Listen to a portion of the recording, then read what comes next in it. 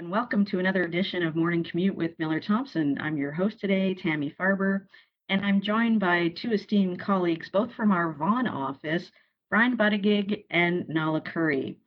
Brian is an environmental litigator and an environmental mediator, and Nala is a commercial litigator who also litigates environmental cases. Our topic today is mediating in times of COVID-19. Brian's experience as a mediator in environmental cases and Nala's experience in general commercial litigation and environmental cases will hopefully give our listeners a bit of insight and tips into how to be an effective advocate in an online mediation. And of course, we'll get into the nuances of environmental litigation and pose some interesting questions and hopefully get some interesting tips from our esteemed panel on how to mediate in this time. Welcome to Morning Commute with Miller Thompson, a podcast for Canada's legal community and those generally interested in Canadian law. Each month, our lawyers delve into current issues surrounding the legal landscape, providing in-depth insight and analysis on key developments in today's Canadian marketplace. Now here are today's hosts.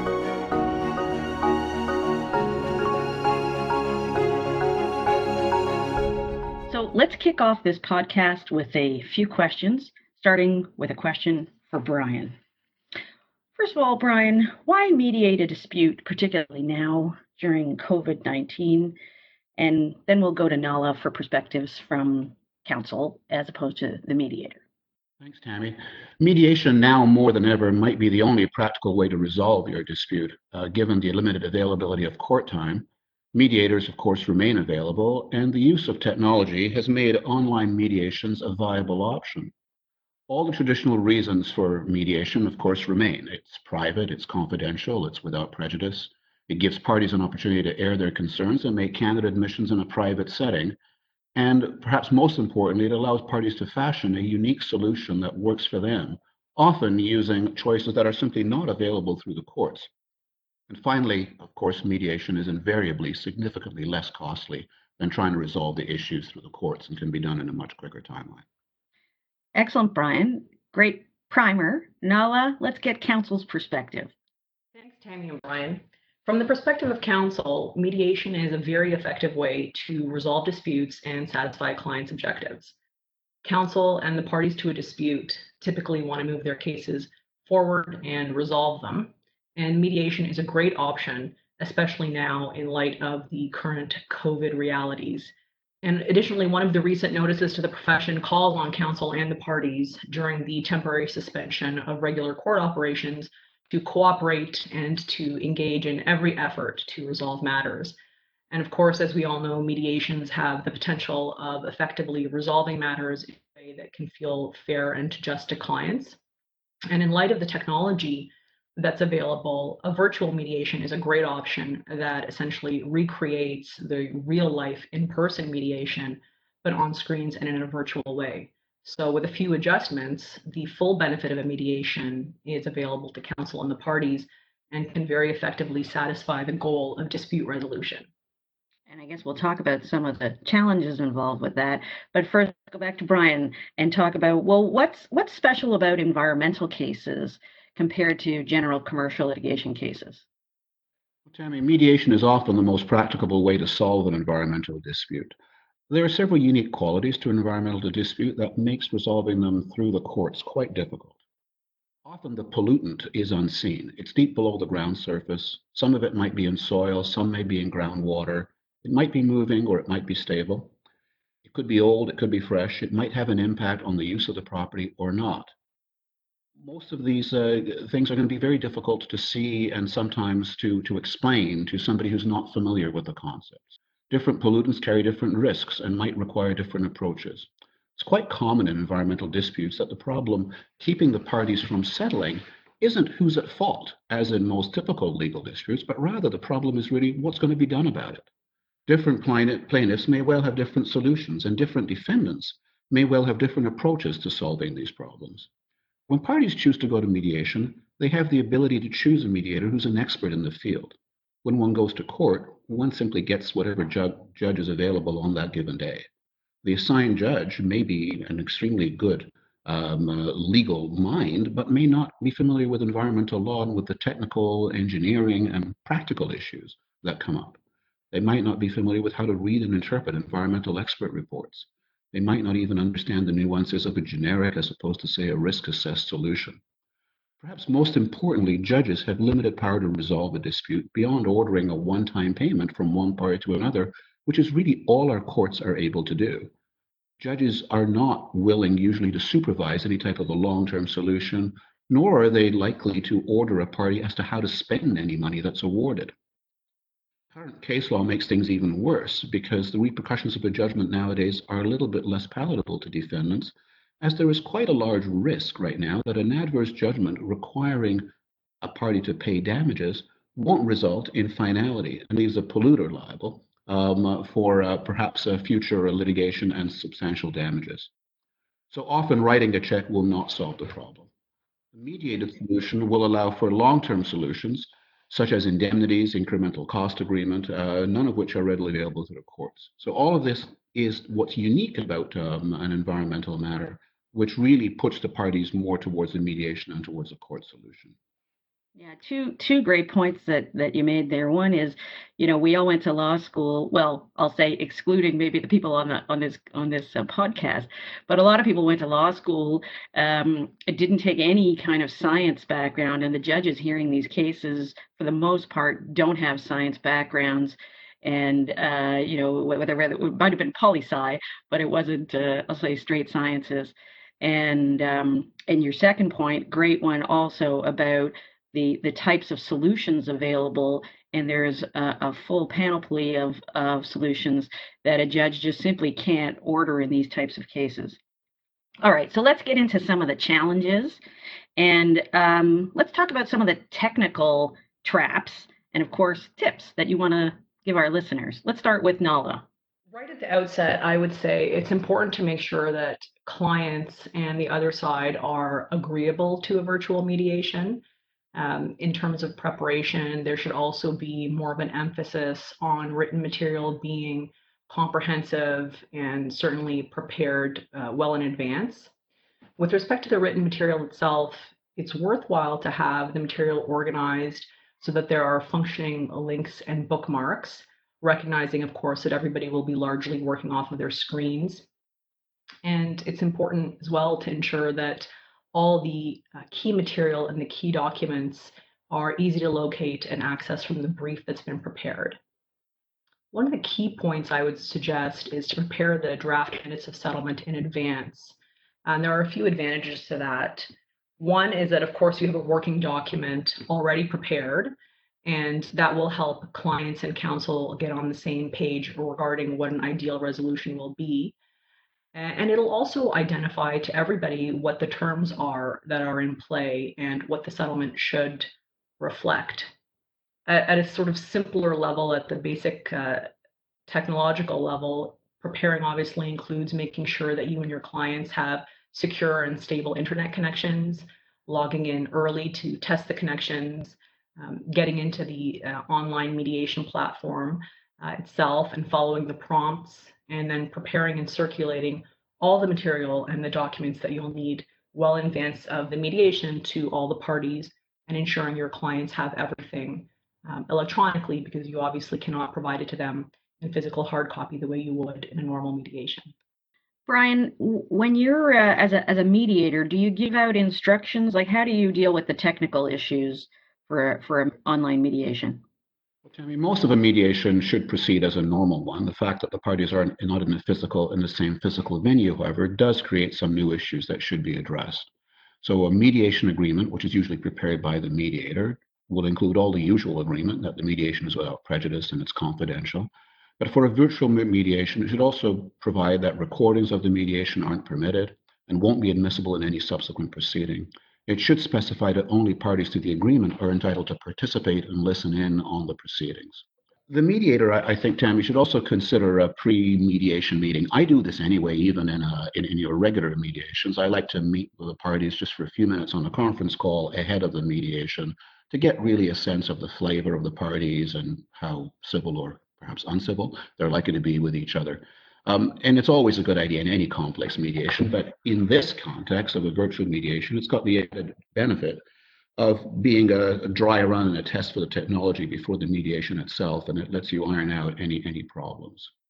The only comment I would make to what Nala has said as well, in terms of the pre-mediation agreement or having some kind of an agreement or minutes of settlement ready, one of the things I encourage parties to give me before mediation is to send me any offers to settle that they've had, because that gives me some idea of what hasn't worked already. And with environmental matters, the mediation agreement itself in draft really is going to be pretty empty. It's going to have the names of the parties, signature blocks, and maybe a few basic recitals. Because, as I said at the outset, often the very nature of these mediations is that both parties may go in with a very different idea of how it's going to be settled. It's not just simply a question of quantum. And so the nuts and bolts of the mediation agreement, unfortunately, often have to be drafted on the fly at the end of the mediation. We've got some great tips there on sort of preparing for the mediation. Let's talk about being at the mediation. And Brian, you mentioned confidentiality, which is obviously a huge concern for clients and obviously our listeners as well.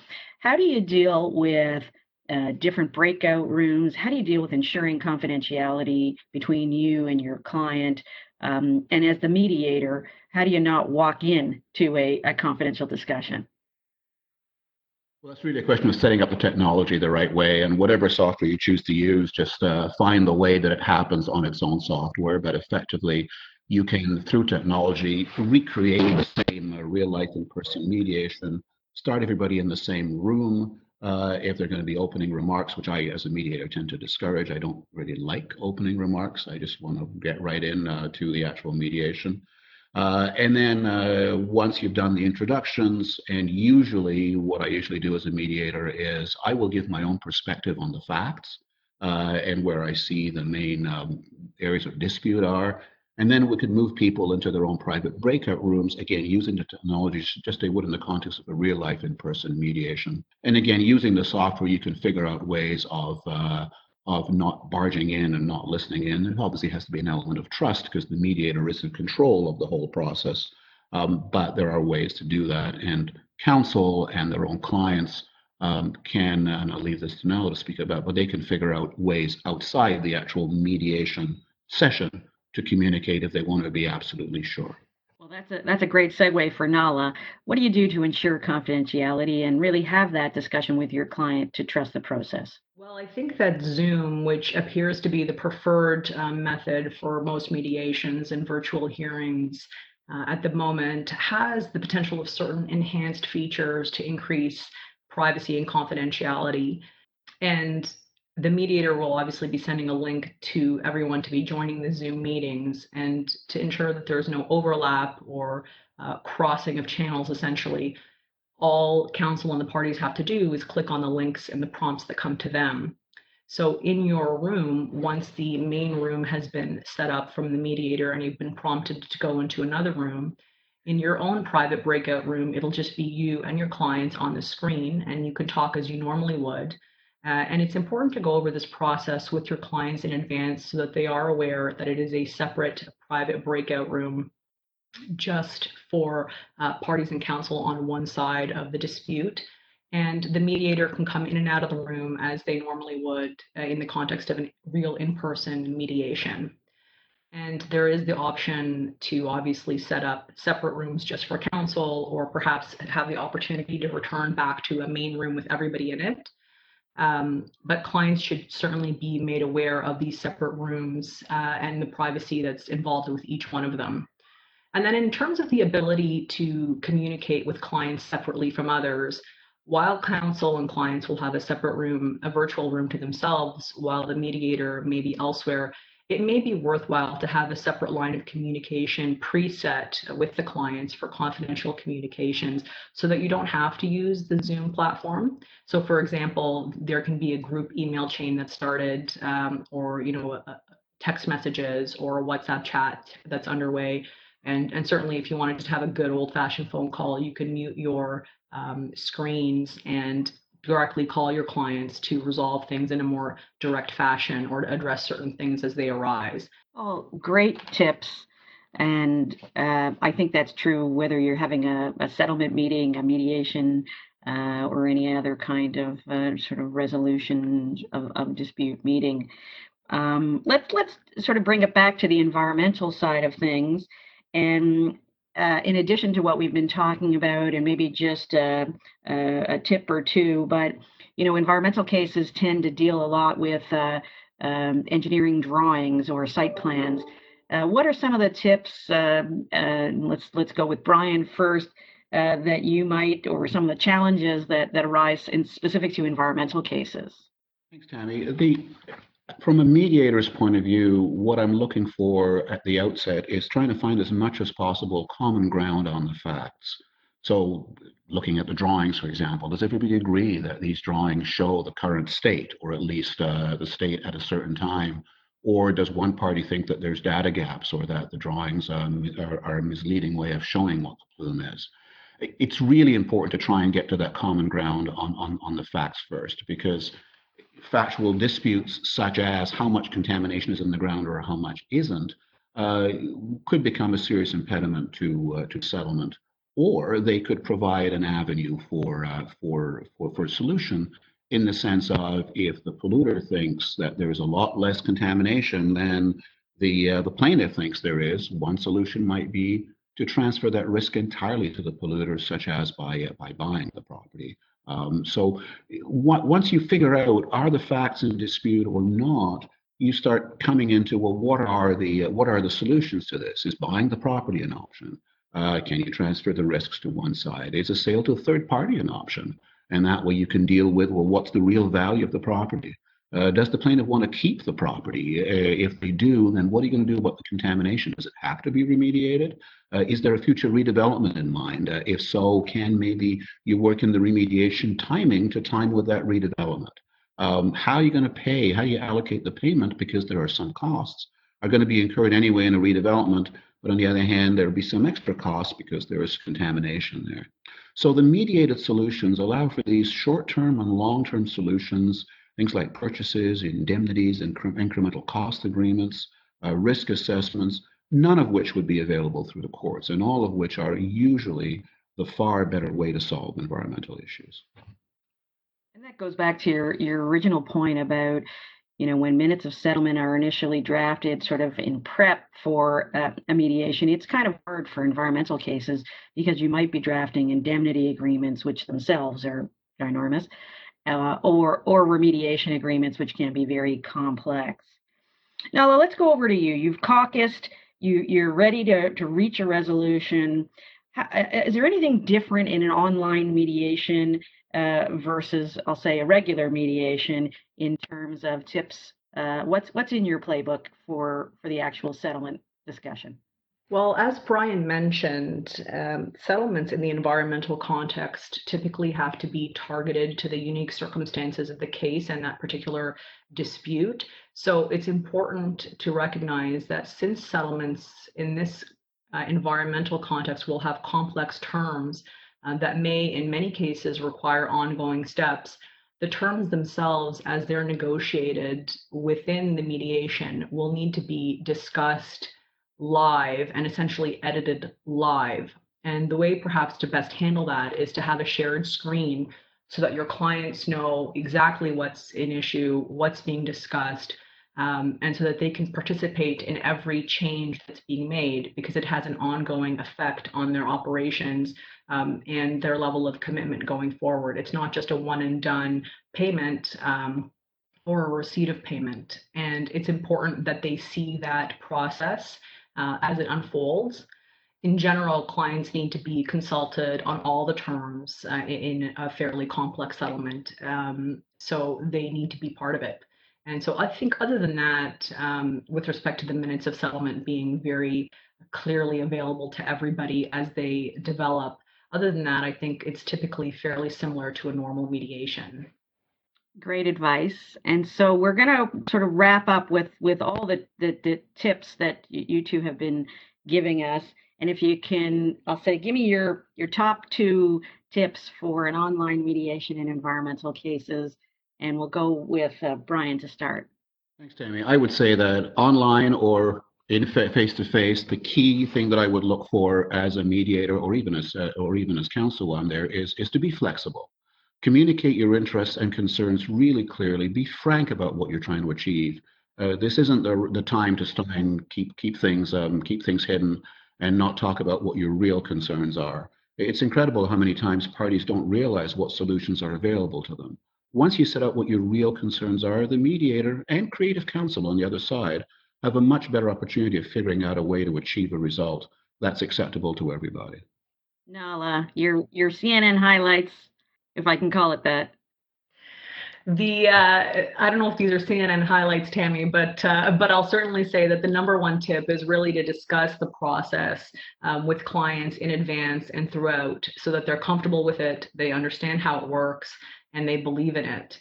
It's helpful to have a trial run in advance and have a walkthrough with the clients before in advance. During the mediation, ensure all lines of communication are open and let your clients know how to reach you. To the extent there are anticipated complex terms, those fulsome discussions should certainly be had in advance. The minutes of settlement specifically and any of the documentation that's exchanged should allow for electronic signatures and signing everything in counterparts. And the clients certainly need to have those capabilities available to them. But I think the simplest tip, and this is the takeaway, is to prepare, prepare, prepare. I think that's a universal tip, but it's even more valuable in the context of a virtual mediation, because clients need to be prepared in terms of what to expect. You need to prepare your materials and your documents, and you need to basically be prepared for any possibility and just let the process unfold. Excellent tips, and I'd really like to thank Nala and Brian so much for joining me today on Morning Commute, although you might be listening to this not in the morning. And I just want to remind everyone that we've published a COVID-19 resource hub at Miller Thomson, and it'll be continually updated as new developments emerge during this pandemic. On the page, you'll find links to a number of articles we've written quite apart from environmental law. And we encourage you to bookmark it and check back on a regular basis. And you also should follow us on Twitter or LinkedIn for all our latest updates. Thank you both, and thanks to our listeners. Tune in next time for more on Miller Thomson's Morning Commute. This podcast was recorded by Miller Thomson LLP. Our firm provides a full range of services to address the legal needs of businesses, financial institutions, governments, not-for-profits, entrepreneurs, and individuals. With over 550 lawyers and 12 offices across the country, we cover Canada better than any other national law firm. Subscribe to stay informed at millerthomson.com.